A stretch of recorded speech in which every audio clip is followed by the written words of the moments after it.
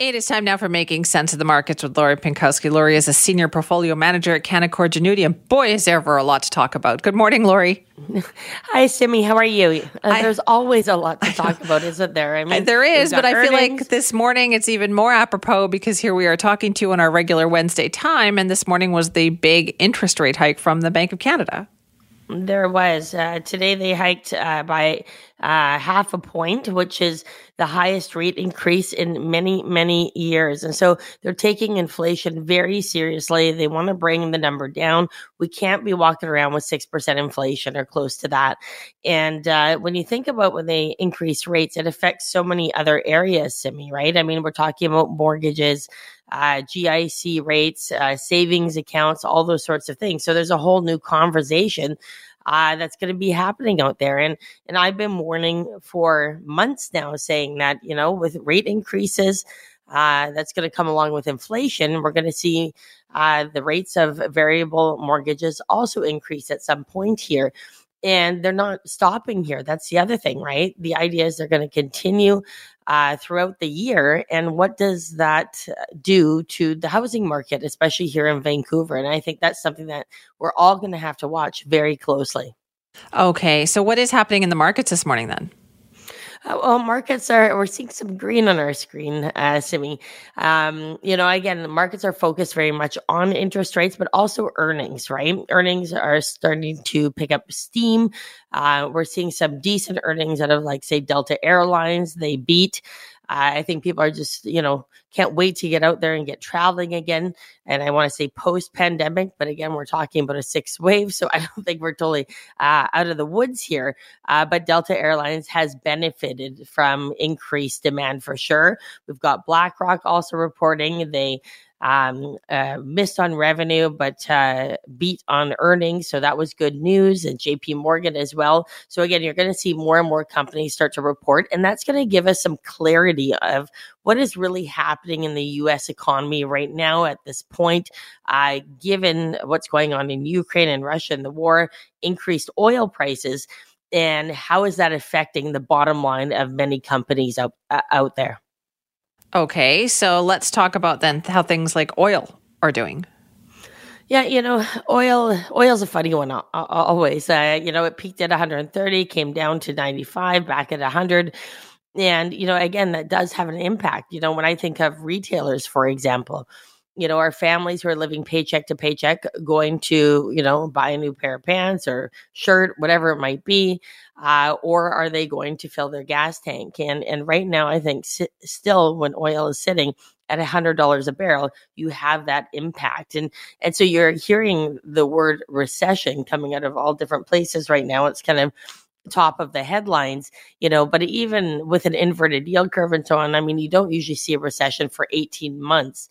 At least going forward. So it's not like a recession is around the corner, but still as portfolio managers, what we do is we prepare the portfolio with recessionary type stocks. So when you think of Walmart, I added even Dollarama lately, right? If people are looking for deals in this high inflationary environment, when things are costing more, people are going to be looking for bargains. So where are those bargains? Because there are some companies that are going to benefit from what's going on out there. And again, we've already talked about how agriculture and copper and things like that are good to hold in a portfolio when we're in an inflationary environment. So this is not a time that you want to do nothing with your portfolio or that your financial advisor should be. Again, this is a real change in the cycle over the last couple of months, and you need to make sure that your portfolio is changing with it. Otherwise, you're going to be left behind, and you could be in sectors, you could be in bond funds, you could be in all sorts of things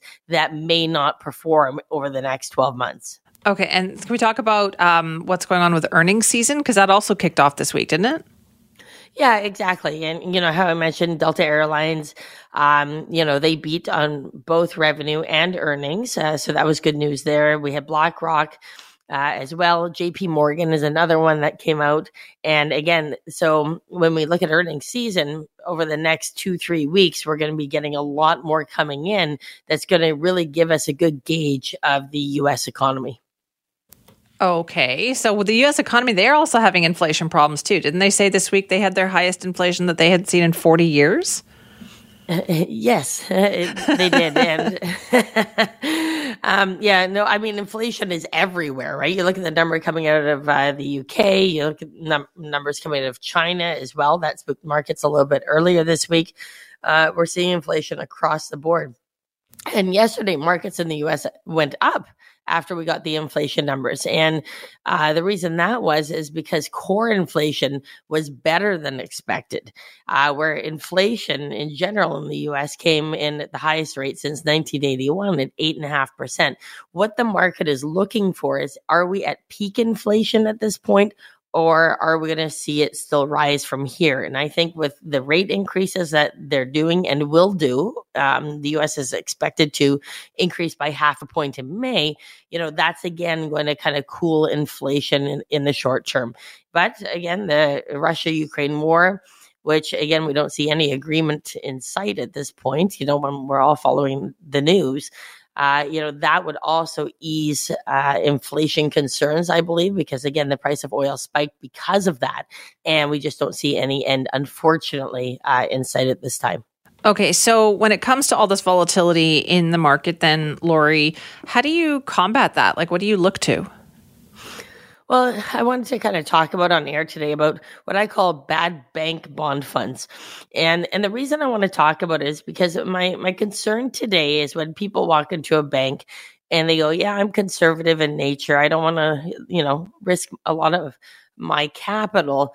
And, here are my concerns. And this is what I've seen firsthand of people coming to me, is that a lot of the bank branches are putting them in what I call bad bank bond funds. And so just remember, with bond funds, you're not guaranteed guaranteed a return, right? And you can lose money on bonds. And you have to make sure that any bond funds that you're investing in are flexible in nature. Again, active management is so important, not just, when I'm talking about the stock market or in equities or a type of portfolio, but also in the bond market. Again, when we're in a cycle where interest rates are increasing, we can see the price of bonds decrease, especially if you're in long-term government bonds. And we're seeing that and have seen that late last year and now early this year. I had a gentleman that came to me that had maybe close to 2 million in bond funds at a bank, and he was down last year when the markets were actually good, and then he was down this year again in a negative year. So he said negative years last year, negative year this year. This is not a good long-term investment strategy.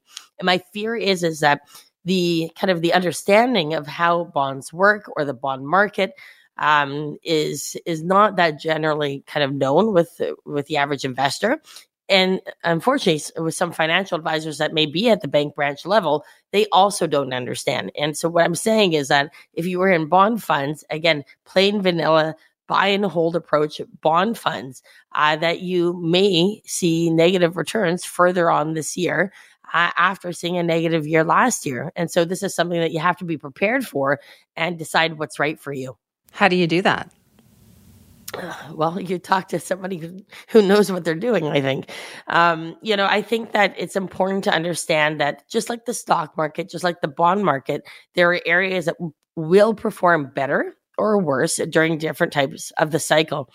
And for example, like we use a bond fund called Canso, and I just had a meeting with them yesterday. They're very active in their duration, so the length of maturity of the bonds that they're investing in. They're also investing in corporate bonds, for example, versus long-term government bonds right now. And there's such a wide variation of returns in those types of bonds.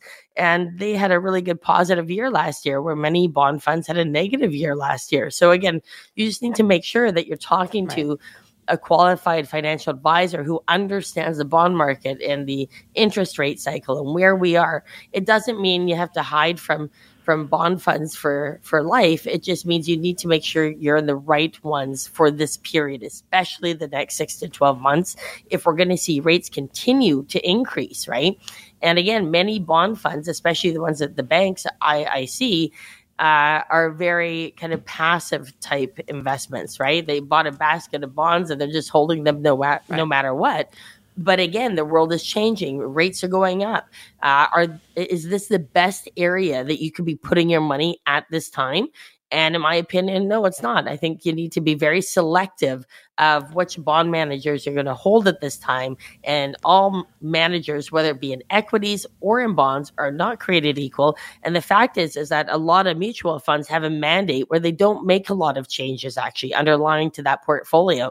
So you're a bit of a sitting duck right now if you're in bank bond funds that are in these long-term bonds, and you're going to be affected by increasing rates. All right, Lori, thank you so much for that this morning.